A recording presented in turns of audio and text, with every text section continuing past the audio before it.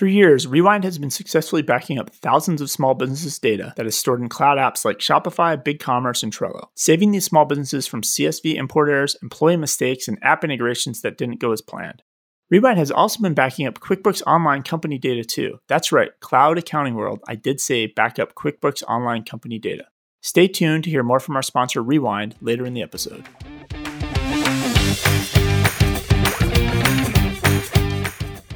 Here's the AICPA over here. They won't take a stand on IRS funding, but over here, they'll lead policymaking for a bunch of industries.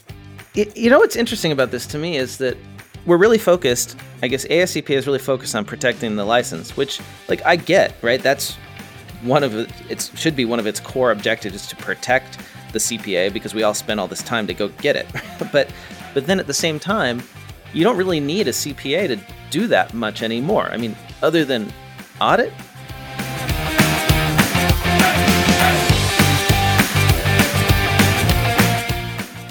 Today is Sunday, April 18th. This is the Cloud Accounting Podcast. I'm Blake Oliver. And I'm David Leary. Well, it seems like our interview with the AICPA's VP of Taxation got people riled up a bit. I got riled up a bit. I was listening to your interview. I listened to all our episodes, and I've never been upset listening to our own podcast. And I got really upset. So I had to pause it. I had to stop listening for a bit and then resumed. And I thought it was just me. And I was like, maybe it's just me. Maybe I'm overreacting. Then we got all these reviews and voicemails and everything else. And it wasn't just me. So you want to recap before you jump into and reading some of these things, like what that episode was, that bonus episode, episode 222?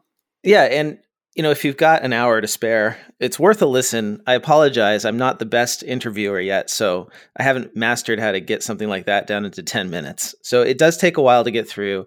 You could skip forward to like the 20-minute mark or something is where we really get going. But it was an interview I did with Ed Carl, who is the AICPA's VP of Taxation. Basically, I was curious what the AICPA's position is on the IRS funding levels, because there's been so much in the news about how the IRS doesn't have enough agents to go after high net worth individuals, how as much as half of business income not reported to the federal government may go unreported. So stuff that's not on a W-2 or a 1099, for instance, massive tax evasion that's happening in this country. And we even had a story this week. The IRS commissioner, the current IRS commissioner, Chuck Rettig, testified in front of Congress saying that as much as $1 trillion a year may be going missing, may be not collected, I should say, because of tax evasion. And to summarize your point of view, we kind of talked about it last week before, or maybe even the week before that. Like, hey, if you just collect the taxes, you don't even need to raise taxes. Right. And that's why I was thinking about this. Even if you collect a portion of them, I think. Right. And I consider myself to be a moderate. I am not in favor of raising taxes just to raise taxes. I believe in a fiscally responsible government. I don't believe in modern monetary theory where we print money forever. And so I'm thinking, okay, well, if the Democrats are in power and they want to spend money, at least let's try not to raise taxes. Let's figure out how to do this without raising taxes. And if you just collected the money that is currently not being collected, the legitimate tax that is due, that people aren't paying because the IRS is underfunded and nobody's... Which is the fundamental argument, which we pointed out. The IRS, for the entire history of this podcast, we've talked about how the IRS has this problem here because they don't have funding to upgrade the computer. They have this problem here because they don't have funding to have bodies to open physical mail. They can't answer the phone calls. It's all funding, the IRS. And I think it creates ethical issues for accountants too, because the less enforcement there is, the more we become the enforcement mechanism. So it's up to us to tell our clients what they can and cannot do. And the clients are saying, push the envelope push the envelope for me, or just do this blatantly illegal thing. And we are put in the position of having to decide whether or not we're going to do that, which I think is wrong. And so I wanted to ask the AICPA through Ed Carl, like, what is the position of the AICPA on all this stuff? And anyway, so I'm going to pause you there. Let's read these reviews. Let's read some of the comments we got about this. Hopefully, because this is how the Cloud Accounting Podcast goes. We show up, we have these stories, we think it's going to go one way, and then all these reviews are going to steer us. Obviously, we're going to spend a lot of time yapping about this today, I think. Maybe we'll get to these remote work stories we keep promising. And then there's some app news like that kind of happened. Okay, so this first one is from Nels Larson, CPA. He said, "This podcast is a great blend of accounting tech and apps and accounting current events, and somehow Blake and David still squeeze in a little edutainment factor in a nerdy way that any CPA/accountant would love." Well, that is my objective in life, edutainment. Nerdy, fun. Thank you. This next one is on Apple Podcasts. It is from The Finance Wizard. I checked out the podcast after hearing it earlier. It's really entertaining show and gives good information and insights. I also appreciate the way you guys include links to the articles you reference. Even your ads are insightful. I'm looking forward to listening more. Look, like a listener uses the show notes. Yes, it takes a lot of work. I'm so glad you're using them. Thank you. Here's another one. 5 stars. This is Apple Podcasts from Scott Scarano. I love that this review doubles donations for Meals on Wheels. You both rock. Sorry so late to the party. Just started listening a few weeks ago. But this is by far the best podcast for someone growth-minded and ready to keep the accounting industry moving forward and evolving. Go back and listen to some of the older episodes and how relevant the topics discussed and proposed solutions are today. Effing fantastic. Thanks so much, Scott. We got 2 more. Inspiring and motivating even from abroad. Hi, I'm a French CPA enjoying the podcast since over a year now. It is such a pleasure to get my weekly dose of accounting and technology input. Even for us non-US CPA, I fully recommend this podcast. Contact me if you want to expand the podcast in Europe. Thank you both. Regards, Loic. Wow, that's so cool. We have international listeners in France. And here's the last one. And this is specifically about the AICPA interview. Favorite episode 222. I'm one for conspiracies, and I think you found one here. LOL. The AICPA and Congress both are ran by big business, and big business would love nothing more than to see the IRS get lost in the shuffle. The only thing Ed Carl brought to the table was crickets and dancing shoes, and it was hilarious. I was waiting for the courtesy disconnect, but instead he just got down with the boot scootin' boogie. Huge fan of you both. Love the show. This episode 222 shows true character of both y'all and the AICPA. Do not stop doing what you are doing. America needs more smart and honest accountants. That's from It's Me Beak via Apple Podcasts. And I think that's all of them. That's all the reviews. Again, thank you for writing reviews. If you go to podchaser.com and you write a review, it'll actually donates to Meals on Wheels. And if you reply to your review, they double the donation. So we love the efforts everybody's putting through this month to support Meals on Wheels. And we got a listener email on the AICPA topic, so I'd love to read that for you now, David. This is from a head of FP&A at a leading cloud CPA firm who asked to remain anonymous. I had to stop listening after 45 minutes. I was so pissed. If you are going to do a listener feedback section, you can quote me. No name, please. Don't want the AICPA police coming after me. You can bet that the lead lobbyists for the oil and gas industry have specific funding levels they want their regulatory agencies to have. And for sure, they have very specific numbers of audits they want the feds to do at their facilities. Why wouldn't the AICPA have informed opinions with specific metrics? You know, accountants like numbers. Lobbyists aren't supposed to ask Congress and the administration to do their jobs. They're supposed to advance specific proposals that are in the best interest of their members and hopefully the general public. That's similar to what I said last week on the show. I was like, I guarantee the airline industry is worried about the funding levels of the FAA, and the oil companies are definitely worried about have opinions on the funding levels and the operations of the EPA, right? Everybody has this. Food and drug, obviously the big pharma has opinions on how the food and drug is funded. Like this, it's just the whole, like the avoidance of like, it's not we're not really involved at that level. It seems crazy to me because I feel like every other industry is totally involved like that. Yeah. And for the listeners who didn't hear the interview, basically the takeaway is that the AICPA has no position on what IRS funding levels should be. They do think it should be more. I got that out of there, but not how much more they wouldn't say. And then there's no actual position on what the service levels should be, other than that they should be somehow better. And they're not good now, but like how quickly should the IRS answer the phone? What specific things do we need from them? I didn't hear any of that in the interview, and I tried for like an hour to figure it out. So yeah, it's like, why don't we ask for those things? Why don't we survey our members, survey accountants, people who interact with the IRS, and say, hey, what do you think would be appropriate? And then communicate that to Congress. So one thing they don't want to do is like outsource that to Deloitte, because we already know about how Deloitte ran those call centers for the unemployment. so that's the one thing we know not to do. Don't bring in Deloitte to revamp the call center numbers for the IRS. That might be a step backwards. Yeah. We don't want to do that.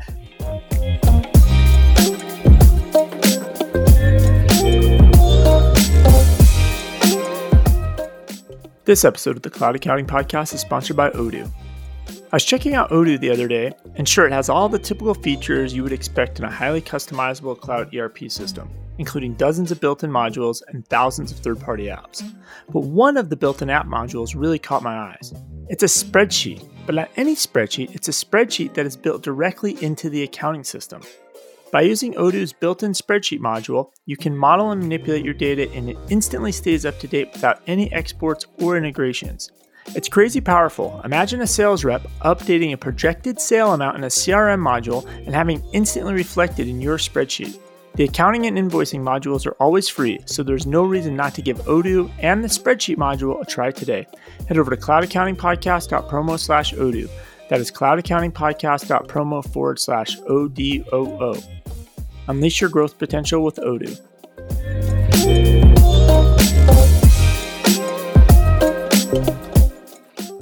So, David, I think you had a story about the AICPA. I was wondering if we could dig into that now. It's kind of, I find it hypocritical, may not be the right word, but I just find it very entertaining that on one hand, most of the argument of the funding in that interview, why they don't focus on the funding is because we're not economists. And it takes economists to build expertise. And then we also have to be call center experts. And this, it's a lot of just avoidance of it, right? Because it's just what they don't care about. But you know what they do care about is CPA licensure. Yes, that is the big thing that AICPA is always advocating for, and they've got a huge initiative on this. And if you think about licensing, right, a lot of economists have opinions that it actually stifles economic growth because it's a barrier to entry, to competition. Most economists are against that. So here's something that arguably licensure should have an economist making the arguments for it. But guess who is willing to, on that front, we don't need economists. We're going to make the arguments because we're the AICPA. So this is an article from the Journal of Accountancy that came out this week. Legislative threat to CPA licensure stalls in West Virginia. So West Virginia had a bill, just like a lot of these bills that have been popping up, where it's going to make it easier to open businesses. Right? This goes back to the easiest argument is the whole hairstylist thing, right? If somebody who's doing hair braids or just washing hair or blow drying hair, but they're not actually cutting hair, do they need to get a cosmetology license that you need to cut hair? Right. And this is part of a bigger discussion and trend and argument in this country about how, like you said, licensure puts up barriers to entry, and overly burdensome licensure can be bad for the economy and bad for consumers and businesses because it makes it too hard to become whatever it is you want to do or do whatever it is, the license is protecting. And the great example is, like, in some states, you have to have a cosmetology license to braid hair. And there have been, people put out of business because they didn't have a cosmetology license and they were braiding hair. Like, how does that protect the public? So basically, the article you brought up is about how lobbyists stopped this law in West Virginia that would diminish occupational licensing requirements. This legislation stalled. We can assume that, AICPA had something to do with lobbying against it and stalling it, right? That's why they're writing about it. And it has grown. In 2020, they were tracking about 60 efforts like this. Now they're monitoring about 179. And they have very strong opinions. Their opinions are so strong on this that they actually, I don't know if you knew this, Blake, the AICPA with NASBA, they founded a group called ARPL. And basically this group advocates for rigorous licensing standards and lobbies across the board. And so the AICPA started this group, and now they've went and brought in the Professional Association of Boards of Engineers, Surveyors, Architects, Landscape Architects, and their whole thing is to educate policymakers on the unintended consequences of this type of legislation. So here's the AICPA over here. They won't take a stand on IRS funding, but over here, they'll lead policymaking for a bunch of industries. What's interesting about this to me is that we're really focused, I guess AICPA is really focused on protecting the license, which, like, I get, right? That's one of it should be one of its core objectives, is to protect the CPA because we all spend all this time to go get it. But then at the same time, you don't really need a CPA to do that much anymore. I mean, other than audit, what do you need your CPA license for? That's why a lot of firms are no longer CPA firms, right? So, like, here we are.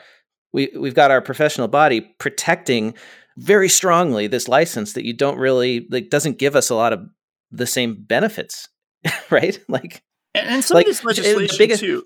But if the license was actually going to benefit us by keeping out competition, then like you should need your CPA to do a lot of stuff. What if you had to have your CPA to, do bookkeeping and accounting and not just sign off in an audit? Like that would actually be meaningful.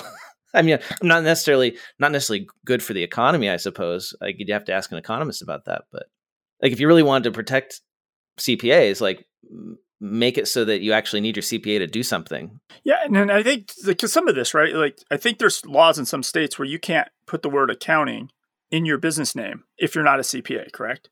Correct, and I think like Texas is one of those kind of states. But that's what's confusing about the whole CPA thing, because like if you let people call themselves accounting and as consumers, I can choose to go to the guy that's not a CPA and the guy that is. It's the same thing with plumbers. I can hire a plumber that is registered with the Board of Contractors and he's a licensed contractor in the state of Arizona, or I could choose the plumber that's not. They're both plumbers, right? And that's if it's a licensure, it's a licensure. Well, I think the legal profession has a leg up on us here because it's very clear when you hire a lawyer, they have better passed the bar, right? They have to be licensed. Like this is not a question. Everyone knows this. When you hire an accountant, that's not true. Like you're not necessarily hiring a CPA. So there's this like, if the AICPA really wanted to, I guess if they really wanted to protect the license, then they should try to move toward a situation where to call yourself an accountant, you have to be licensed. That's the way the lawyers have done it, right? That's true. But then again, we talked about this last week. This is why accounting firms make so much more money over law firms. Law firms have stifled competition so much that they can't, as a business, like that's the ultimate goal of this, is to have all accountants and CPAs make more money, right? Yeah. Like that in the end, that's the goal. And if that's the case, maybe less competition is not the right path. So the one thing that really struck me. So here's the thing. I just want to summarize this. So here we have the AICPA taking a very strong stand on professional licensure, occupational licensure, which doesn't, honestly, I don't think really helps us that much. But they are not taking a strong stand on the thing that would help us a lot, which is actually being able to do our jobs when it comes to working with the IRS. Like that would meaningfully improve the lives of most tax accountants. You don't need any sort of license to do tax work. Yeah.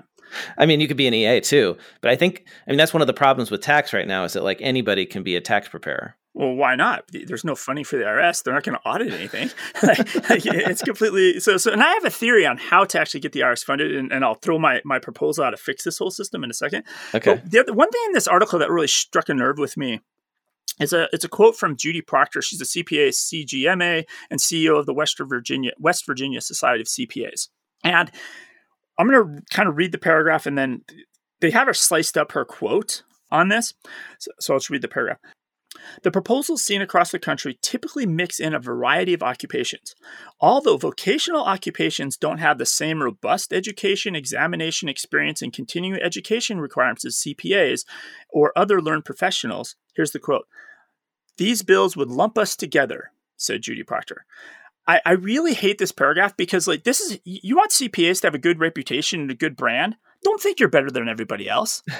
A guy the plumber who put in 20 works of plumbing, when he comes to fix the plumbing at your office and he charges you $350 for the hour he spent fixing your plumbing, you're not better than this. This comes off as like accountants are better than the rest of society, better than other professions. And that's not a good way to get business clients. They don't think yourself as better than everybody else. Everybody's shit's important. We're all important. Yeah. Well, and the fact that a plumber can charge higher rates than many accountants and CPAs shows their value in the marketplace, right? Exactly. Hey, I got a story here about the tax gap that's related to all this stuff. So before you jump into that, can I give my solution on how we get the IRS funded? Yeah. Every member of the AICPA, it's very easy. You just organize and you just say, so when they open up tax filings, usually whatever, it's like second week of February, whenever you can start filing for the new year. Mm-hmm. Just everybody go on strike and nobody file any taxes until the IRS is funded. Let them call our bluff. That's the way you get the attention of Congress when there's a filing strike. Filing strike. We're not going to file any more taxes for anybody in America until you fund the IRS. Well, that's a interesting idea. We'll let our listeners ponder that one. It would work. In the meantime, it would work. In the meantime, all right, good. I've got some follow up. I think did I mention this already? That Chuck Rettig, He went in front of Congress and he said that as much as $1 trillion a year in federal taxes may be going unpaid. You started to mention it. Continue. Yeah. So this is why it's so relevant to what we're talking about, because I did that interview with AICPA before this hearing happened. And so the stats I had in the interview were from the New York Times, which looked at an IRS report in 2019, finding that something like $600 billion a year is not being collected because of lack of enforcement. And Chuck Rettig said that on Tuesday that it could be as high as $1 trillion per year. He said it would not be outlandish to believe that the actual tax gap could approach and possibly exceed $1 trillion per year. Here's more from this Wall Street Journal article. The IRS collected more than $3.5 trillion in taxes in the 2019 fiscal year. Past estimates from the agency have suggested that it could bring an additional $5 to $7 in revenue for each added dollar spent on enforcement, which is exactly what you and I were talking about, David, right? Good ROI. Mr. Rettig said the IRS had seen a sharp drop in the number of workers available to enforce the tax code because of a lack of consistent funding from Congress. We're down 17,000 enforcement personnel over the last decade. That has to have an effect. So that's it from me on the tax gap today. Do you think he listened to your interview before he went and testified to Congress? Maybe we've reached a tipping point here that people are getting sick of this massive tax evasion that's just been happening. And it's ridiculous. You know, people who are honest, who pay the tax they owe and report all the income they have, even though it's a self-reporting regime and you could probably get away with hiding it, they end up subsidizing people who don't, and they're put at a competitive disadvantage. Oh, there was a story.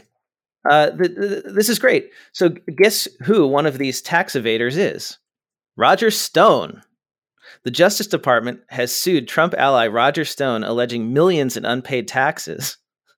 $2 million in unpaid federal income taxes and fees. Apparently, he had an LLC, and he funneled a lot of money through this LLC and didn't declare the income. Like, this is exactly the kind of situation this is a specific example of the larger problem, because there's nobody reporting this income like on a W-2. So if you just don't report it, the IRS will never know until they audit you. And the odds of that happening are so slim to none. Nobody fears the IRS. Right. You can get away with it for a really long time, right? And then what is the penalty if you do get caught, right? A lot of times it's like, you know, a few years in jail, and then you come out and somehow you have the money, right? You've buried it somewhere or something. It's like, it's just too easy. And as long as you're not doing like two illegal things, the odds of you getting caught are very low, right? It's that whole, like, if your taillight's out, don't also speed, right? You just do one illegal thing, and it's really hard to get caught at the one thing you're doing. So if you're not filing taxes, don't do anything else illegal to draw attention to yourself outside of that. Should we jump into remote work? Do you want to touch on that from before? Do you want to jump into... There's tons of app news. So, David, we've got a voicemail that we forgot to get to last week. Perfect. And I want to make sure that we get this. So this is from Ian Crook. Hi, David and Blake. This is Ian Crook from Greenville, South Carolina. On your show today, you were talking about clients or firms wanting to charge their clients every month via ACH. One software that I have used in the past that's great for that is a software called MoonClerk. And it's built on top of Stripe and uses their ability to bill customers via ACH, and you pay their monthly fee, and then you just pay the 25 cent, I think it is, per transaction, which is much, much less than the Stripe fee of 2.9 or 2.7% plus 30 cents. So it works really great. And if you're wanting just that ACH and for the recurring payments, it's a great tool. And did he say Boom, Zoom, Noom? I couldn't totally catch that. Moon, M, like the opposite of the sun. Gotcha. MoonClerk. And it's one word. You can go to stripe.com/partners/MoonClerk and check it out. So it's like an add-on for Stripe, basically, that lets you do one-time and recurring payments without any programming. That's really neat. So thank you for that, Ian. That's a great recommendation. And that was a follow-up to our discussion about the QuickBooks ACH fees. So it's no longer free for pro advisors. Well, I don't think it was necessarily ever just only free for accountants. It was always just like the the 50 cents or a quarter, whatever the fee was, very, very low for all users across QuickBooks. And then they've shifted it for everybody, not just, but accountants obviously were taking advantage of it for their own practices. Right, as well. And so it's funny because a lot of the discussions about that, just to sidetrack on that, a lot of the discussions are not about how do I help my clients do their ACH for cheaper or free? Like all the discussions about their own practices. How do I bill my clients and avoid the fee? It's really funny watching the threads. I have a story about ACH if you want to chat about that. Yeah, let's hear it.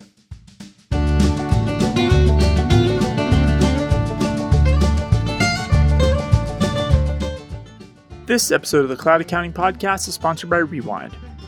QuickBooks Online creates a backup of their platform, but not your client's files, leaving you exposed to failed imports, bad app integrations, or manual data entry errors that can corrupt your client's files, creating you hours of work to manually restore it all, pretty much erasing those great profit margins you have because of using the cloud. Rewind automatically creates a backup of your QuickBooks Online files, and in a couple of clicks can restore your client's file to the way it was prior to any mishaps. As the leading cloud backup app trusted by over 80,000 organizations across the globe, Rewind has saved thousands of accounting professionals from mind-numbing manual data entry rework. By using Rewind, you can take a proactive approach to your client's data and be the trusted advisor that differentiates you from your competitors by showing your client how Rewind safeguards one of your client's most important assets, their data. To learn even more about Rewind and their new partner referral program that offers cash incentives to accountants and bookkeepers that refer new business, head over to cloudaccountingpodcast.promo/rewind. That is cloudaccountingpodcast.promo/REWIND. Rewind. Protect your data, protect your business.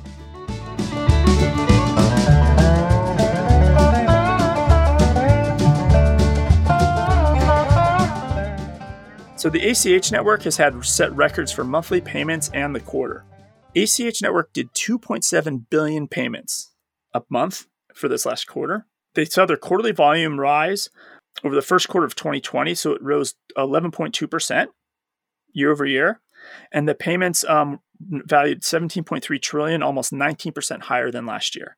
19% over last year. Wow. Big increase, yeah. And the March volume, so first February had daily averages. In February, it was set records of 118 million payments per day, the highest daily average for a month ever.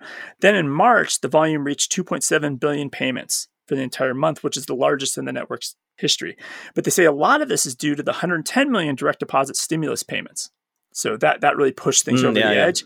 And then the other big increase they continue to see, and this is true, like I see it at Melio, like this shift from paper checks to ACH, right? So for American businesses, ACH payments have risen 17.3% to 1.2 billion and the transactions going through.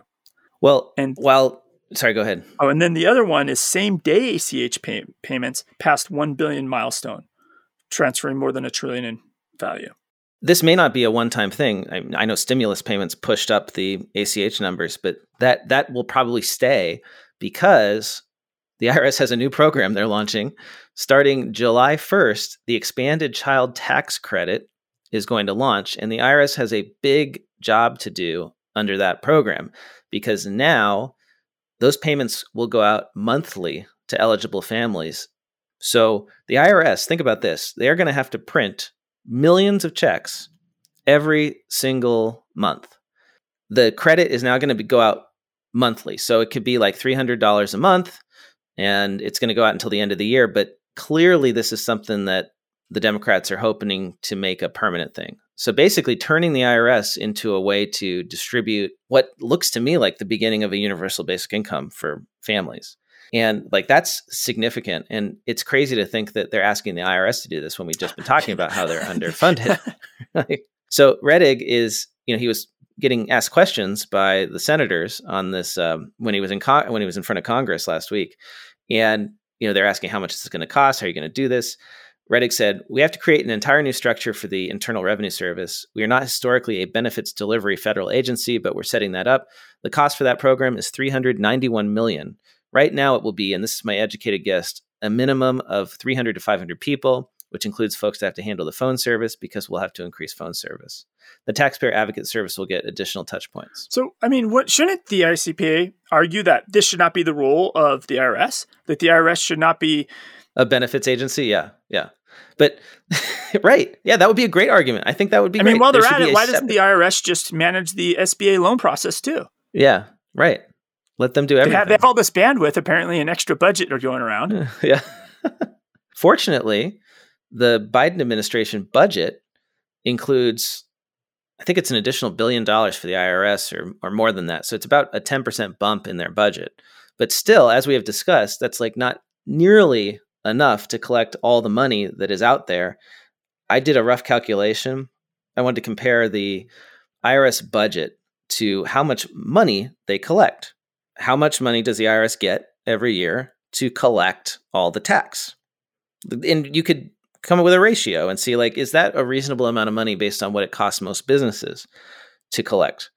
And so the IRS gets like $12 billion a year, and they collected more than $3.5 trillion in taxes in the 2019 fiscal year. So if I'm doing this right, that means that the IRS budget is 0.34% of the tax collected. Not that much, right? Like, it seems like it could be more. Maybe it could go this path. You only have to file a tax return if you're over $100,000.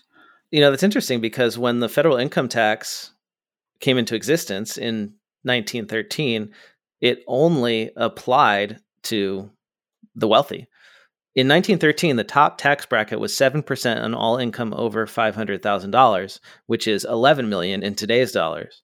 And the lowest tax bracket was 1%. And the vast majority of people in this country didn't file a tax return. It was just the wealthy. I can't believe you just had the stat on that. Like, you were ready to go with an article like that. This is. I'm good. We're professionals here. Like, I had no clue I tossed you that, and you just happen to have the stats right there the way it used to be. David, I'm a CPA. My entire job is just Googling stuff that I don't know. I have one more listener mail. Okay. This came in through LinkedIn. This is from Amir. He said, "Hey, Blake, big fan of the podcast. You mentioned in the recent episode that your pricing formula incorporated monthly expense amounts instead of the number of transactions. All else equal, would a client who had more monthly transactions not create a larger workload for your bookkeepers? If you could elaborate a bit more on choosing expense as the metric, I'd be grateful for your insight." Now, this is a question about the value pricing discussion that we had a couple episodes ago, where I shared how I did the fixed/value pricing for my firm. It was a fixed pricing that incorporated elements of value pricing. Let's just say that. And so I kept it really, really simple. And when it came to bookkeeping, I didn't look at the number of transactions that they had. I based the price primarily on how much were they spending every month. And so I had different buckets. So if you were, as a business, if you spent $100,000 a month, you would fall into one tier. And if it was $10,000 a month, you'd fall into one tier. I didn't look at like if you had 100 transactions or 1,000 transactions. Yeah, because you're leaving money on the table. If I was going to be your client, Blake, and I have 2 expenses a month and they add up to $50,000, but you priced me on the number of transactions, you're leaving money on the table versus somebody else who has, hundreds of transactions a month that add up to $100,000. You'd be leaving money on the table. But the other way, his point is you run the risk of having a higher expense. Yeah, my cost of labor could be too much. But that's the whole beauty of like fixed fee billing and value billing like this. Now you're motivated to figure out how to make your staff and your processes more efficient to handle that transaction volume. And when it comes to high transaction volume businesses, I figured out that with cloud-based accounting systems and bank rules, I could automate the coding of 80 to 90% of transactions. So to really lay this out for people, let's say you had 2 clients. You had one with 100 transactions and another with 200 transactions, and they both had around the same monthly expenditures. So I'm going to charge them the same amount of money. You might say, well, one has twice as many transactions. Isn't that going to take you twice as much work? And that is the natural response when you're used to doing manual data entry. It would take twice as much work if you had to key in every transaction. But if you use bank rules and automation to get the transactions into the system automatically, you're coding 90% of them. Well, let's say it's 90%. Multiply 100 transactions by 0.1, because you only have 10% of them left to code, and that's 10. And that 200 transactions becomes 20 to code. Now, what's the difference between coding 10 transactions and 20 transactions? The time is immaterial. It's not really going to take you that much time to do it. So that's why I didn't consider the transaction volume. And now I think even more, if you're in a niche, it's even more efficient because I think QuickBooks Online, and I don't know if Xero lets you do this, but you can take your bank rules from one client and move them to another client. So those efficiencies just keep multiplying on top of themselves. Yeah. And especially if you have a dentist and they're buying from the same suppliers, all the rules you made for those suppliers on the first dentist, you just import those to dentist too, and you're ahead in the game. And to take this to the value pricing conversation, you got to remember that the reason the client is paying you, let me say it this way, what creates value for the client is not you coding those transactions. There's zero value to the client for just coding transactions. And even the P&L that you produce has very little value to them. What they really value is the ability to call you up and ask you questions. Do I need to go get this local business license? Like, how do I do that? Can you do it for me? Should I do it? Do I need to do 1099s for these people? All sorts of tons of questions that you get as a bookkeeper and accountant. And that's your advantage against automated services like QuickBooks Live, or they just don't have the ability to do that research and answer those questions because they're trying to automate everything.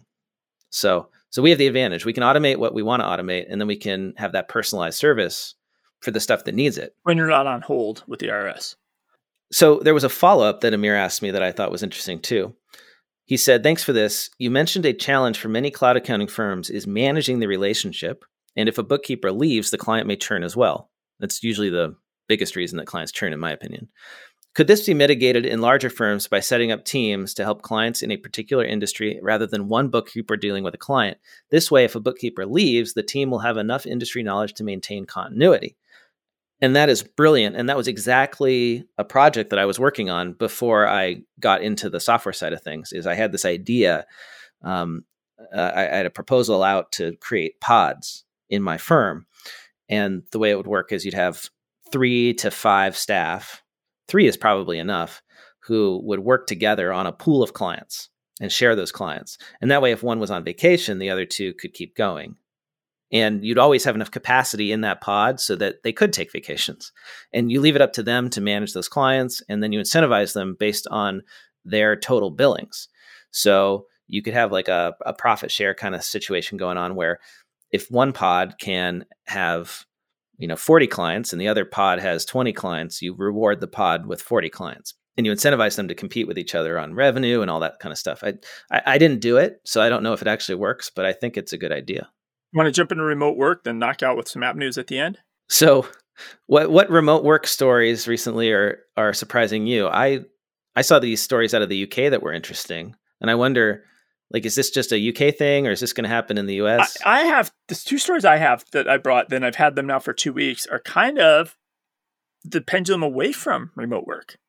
Oh, really? Okay. So I don't know if you have I don't know if your stuff's like pro remote work. Here's the surveys. Here's this, or what you usually have, and then we can talk about this human part of it and the toll of remote work. So let's talk about what's happening in the UK in the Big Four. PwC in the UK has told its staff there that they can spend around half their working hours at home after the COVID-19 pandemic ends, and clock off early on Fridays during the summer. That's according to a MarketWatch story.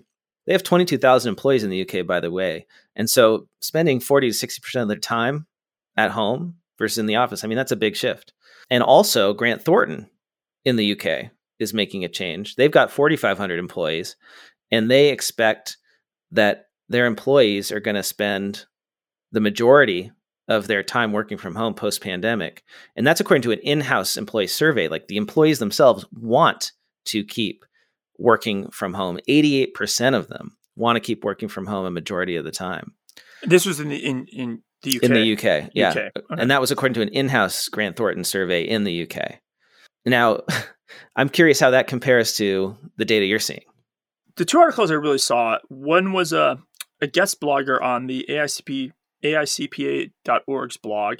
This was an article from Eugene Park, CPA audit partner of Heinfeld, Meach & Company.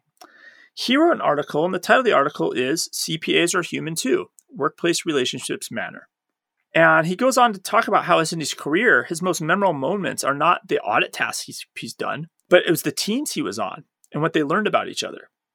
And he goes on to talk about in the article, right, when you're working face-to-face and you're hanging around with people and you have these great work relationships, you have people you can vent with, laugh with. you can rely on during stressful times. And this will go into this other article about those types of things. If you have a personal emergency, they can help you out. They can pick up some of your workload, right? And ultimately, they can depend on you and vice versa, right? You have a true relationship, right? Versus like these arbitrary, like he calls them arbitrary LinkedIn connections. And then, he talks about, how to build relationships over time, ask the person about their story, listen with intent, embrace awkward, right? And don't let it ruin your touch points in the future, and just extending help. Like, it's very personal type stuff that's a little bit hard, arguably, to do in the remote world. And I just want to say, I think it's interesting that it's a partner who is making this argument, right? Of course, they want their staff back in that audit room, so they can see them working. I could see that, but he goes on and he summarizes it with, in an industry where we choose to serve the public, we accountants or CPAs are often mistaken as hermits, are not social. The last time I checked, CPAs are humans too. So it resonated with me in this world of remote work that we're in. So I have another article, and this article was in The Atlantic. During the pandemic, right, for American workers, about 1/3 to 1/2 of us actually had to work in person. But that means the other half of us or almost 2/3, right, were stuck at home, right? And so there's some polls that are out there, and this goes against the poll you just talked about, the UK, but that people feel like the cons from working from home outweigh the pros, and 1/3 of the people surveyed said they considered quitting their jobs since they got banned from the workplace. Where was the survey done? This is an American employees. Okay. It doesn't actually say what the survey was. I mean, I could see like 1/3 of employees wanting to quit because now they don't have to go to that office anymore. They could work for any virtual company, any remote company. That's true. There's some upside benefit there. Yeah. There's probably a big economic benefit to like not having location be the primary decision of where you work. And another poll, about 70% said mixing work and other responsibilities at home is a source of stress. And 3 in 4 Americans have admitted that they're burnt out. The pandemic they've confessed they've been burnt out. And I would agree with that. Like, the number one problem of working from home is not knowing when to quit. Yeah. And this article goes really to the article we just talked about, right? About CPAs being humans. So this article goes really the misery of the loneliness, right? That can lead to depression and substance abuse and sedentary behavior and relationship damage, right? Ultimately, what they suspect long-term, to summarize kind of this article, that the productivity hit of loneliness and all the other bad things about working remotely is going to eventually catch up to the short-term gain everybody got right away from the whole, everybody's working all the time and everybody saw a productivity boost. And then the last thing I'll just close out this with is 70% of employees said their friendships at their job are the most important element of a happy work life. And it's hard to have those friendships remotely. There's no doubt. You can still have them, but it's not the same. No, it definitely isn't. It's not the same as going to a happy hour with your coworkers at the end of a long day, right? Or a tough client meeting or something. Yes, 100%. So we need human contact, ultimately, is the summary of these two articles. And because it's funny, because I think even Salesforce declared people are going to work from home, but then I think other companies like Amazon said they're bringing people back to the office, or maybe it was Microsoft. It was one of the Seattle companies, right? Yeah. So there's an open argument here, and it's just funny that you said a partner is making the argument that people should go to the office. That's always how it is, right?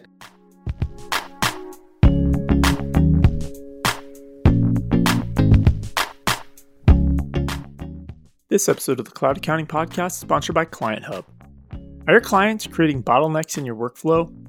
Typical workflow systems are built for internal teams only and not clients, leaving your team constantly waiting for client responses. Client Hub is the one and only workflow solution with a client collaboration portal that automates client requests for everything you need to complete your work. Client Hub is built by cloud accountants for cloud accountants, and when you adopt Client Hub's unique combination of workflow and client collaboration, magic happens. They guarantee it. Your team will love powerful checklist workflows. Your clients will love the easy-to-use Client Hub web portal and mobile app. Client Hub currently has an amazing offer just for our listeners. 25% off your first 3 months by using promo code CAP25. And at the end of 3 months, if Client Hub hasn't radically improved your productivity, they will refund your money. It's a zero-risk way to remove all your blocked client workflows. Head over to cloudaccountingpodcast.promo/clienthub. That is cloudaccountingpodcast.promo/CLIENTHUB.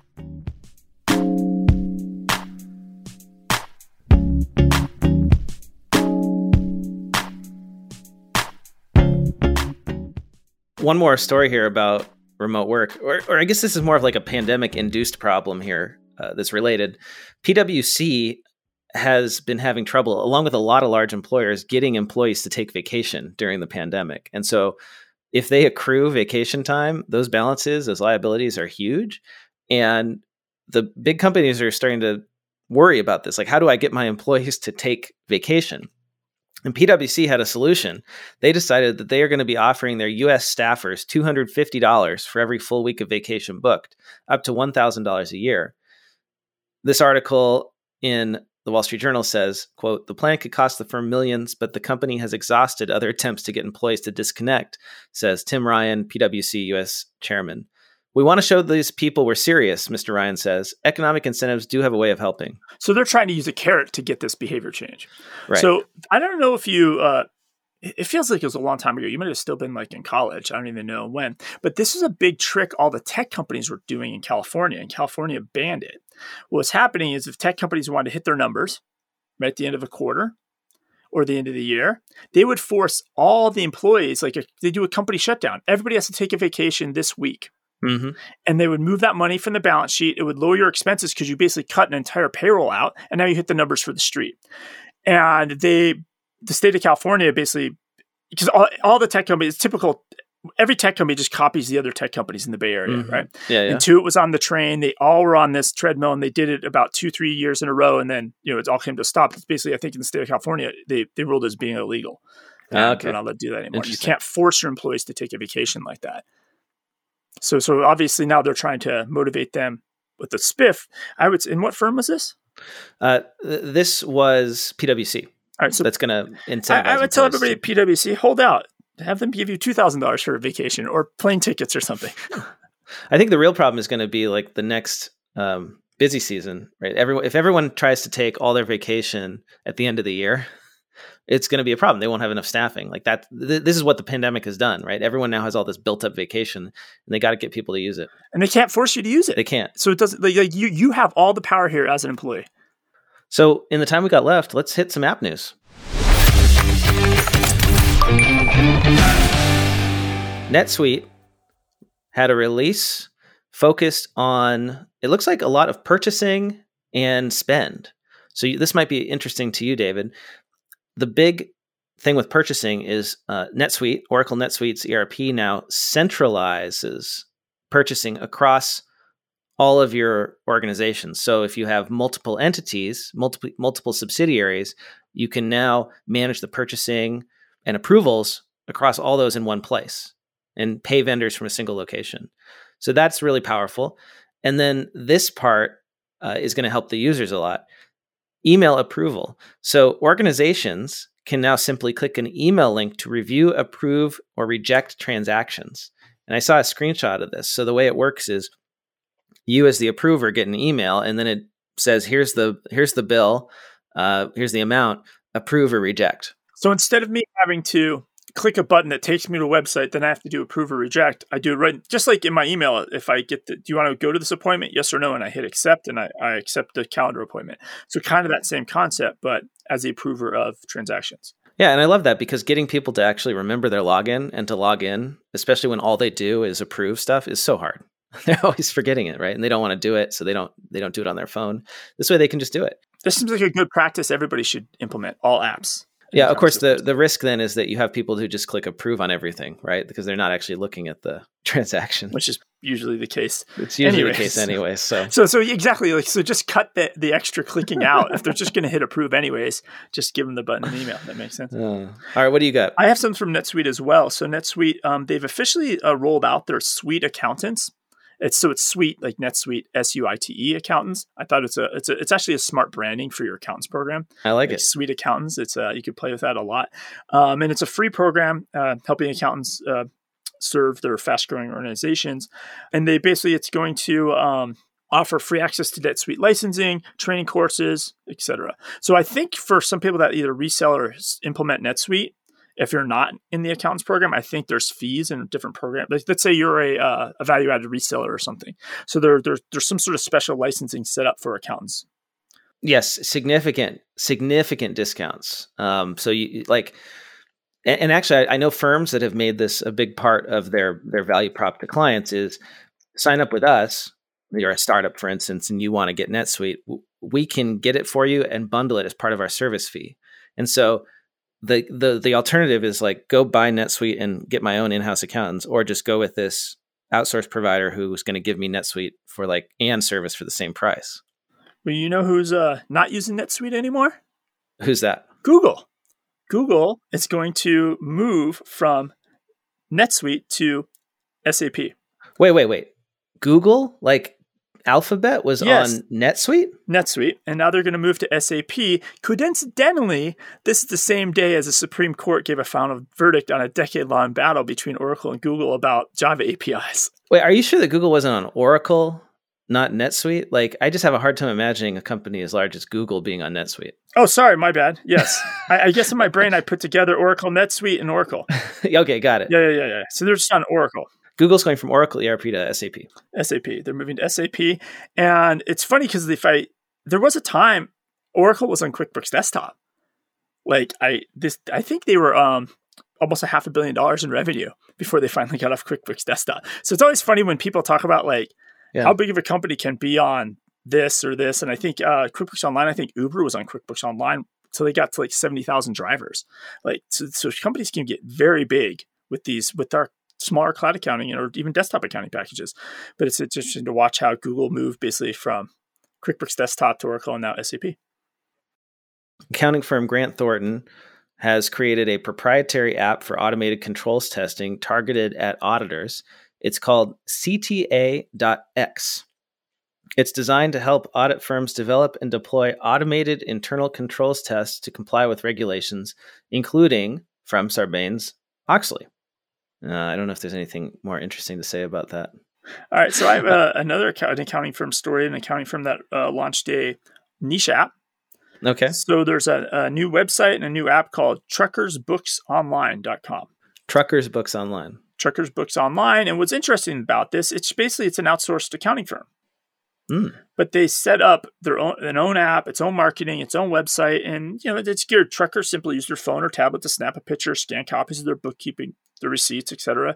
And then they can get their taxes and monthly reporting done, et cetera. So they're using a whole domain and a whole app really is their funnel to bring in new business ultimately. And this firm is BPM Source is the company.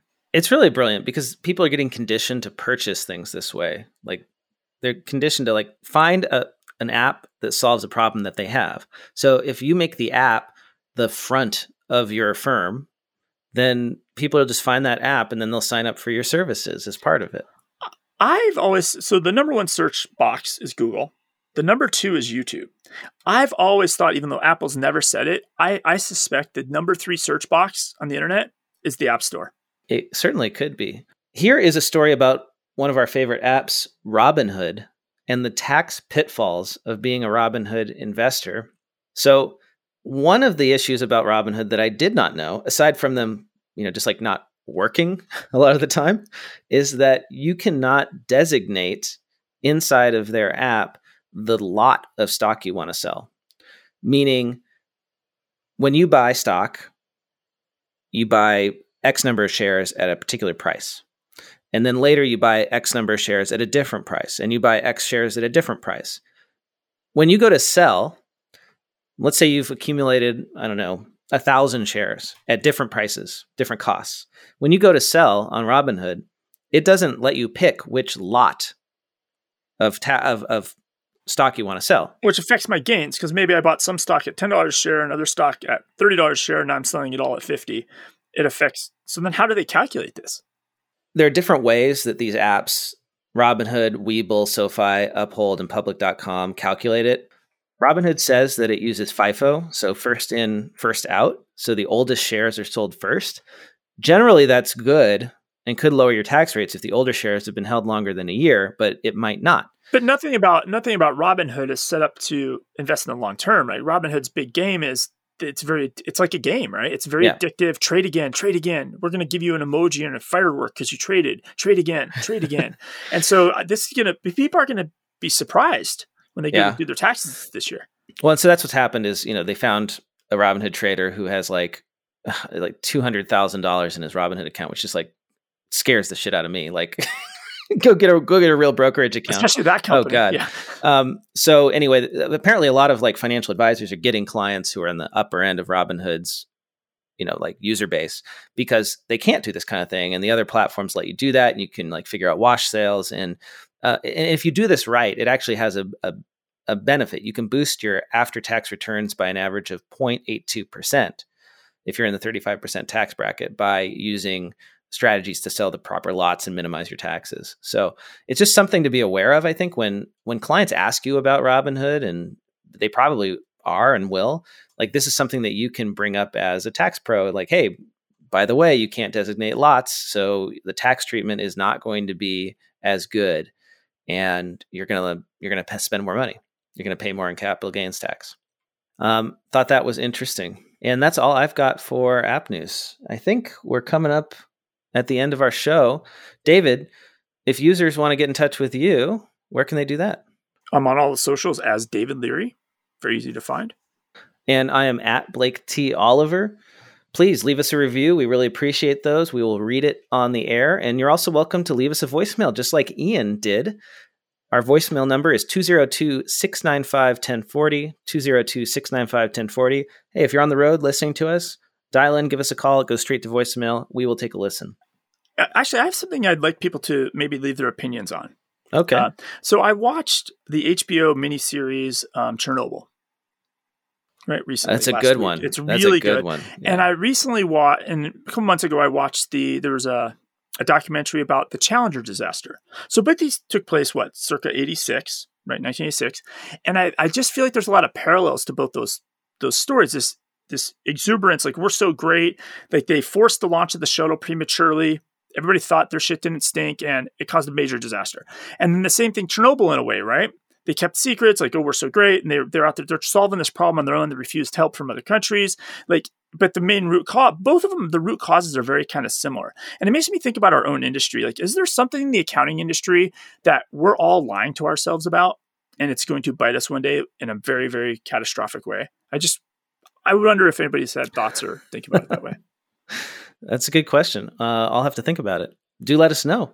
Again, that number is 202-695-1040, 202-695-1040. David, until next week, good luck on your construction project. Hope that is going well. One of these days. One of these days it'll be done, and we'll put those pictures on our Instagram account. Maybe listeners can help us. Can I claim the whole thing since I'm going to put the recording studio and an office in there? I'm actually afraid to even try to claim that, because I think that's a trigger to actually get audited by the IRS. Oh, the home office deduction? Office deduction. Yeah, it definitely is. But I mean, if you can substantiate it, do it, Take advantage of all the deductions you are entitled to. That's my philosophy. All right. Talk to you later. Bye. Bye.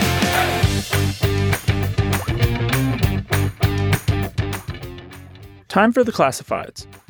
BKX is the community event only for bookkeeping professionals. The BKX conference, hosted by the Digital Bookkeeper Association, is June 22nd through the 24th in Las Vegas. This year will include keynote speaker Aaron Brockovich. Both in-person and virtual tickets are available, and as a Cloud Accounting Podcast listener, you can receive 15% off when you apply the promo code CLOUD15 at checkout. All lowercase letters, that's CLOUD15. Visit bkx.com to learn more and register. Are you an accountant or bookkeeper who wants to get the most out of Xero? Xero, a comprehensive guide for accountants and bookkeepers, is available now. Author Amanda Aguilard shares 8 years of experience using Xero in her own practice to connect the dots between accounting theory and software. See why Xero founder Rod Drury calls her a proven expert in getting the most out of the Xero platform and ecosystem. Buy it now on Amazon or through your local bookseller. With new tech coming out from around the world each day, how do you filter out the noise and find the best tech for your firm? Launch for Accountants is a tech discovery platform made for accounting firm owners. Here are just a few of the most popular launches from the month of January. A web-based tool for building narratives around your 10 key tapes, a PPP forgiveness utility, and a financial modeling platform that integrates with your entire cloud stack. To learn more, sign up for the weekly newsletter at launchfa.com. Have you ever joined a mastermind group with other accounting professionals? The Realize Accountant community is organizing mastermind groups for accountants, with groups kicking off this May. Whether you're a firm owner, a staff accountant at a small firm, or a Big Four, Realize is matchmaking pros offering similar services and like-sized firms. You'll spend 6 months in a group of 5 going deep on issue specifics to you and your firm. Signups close April 30th. Learn more at rlz.io. That's rlz.io. I quickly wanted to let you know about a new project that I've been working on for the last year or so. I'm launching a podcast network called Accounting Podcast Network. It has new podcasts that I know you'll love, like the Accounting Salon Conversations podcast hosted by Amanda Aguilar and the Accounting Automation Workflows podcast co-hosted by Brian Clare and Heather Satterley. Head over to accountingpodcastnetwork.com. That's accountingpodcastnetwork.com. Want to get the word out about your newsletter, webinar, party, Facebook group, podcast, ebook, job posting, or that fancy Excel macro you just created? Why not let the listeners of the Cloud Accounting Podcast know by running a classified ad? Hit the show notes for the link to get more info.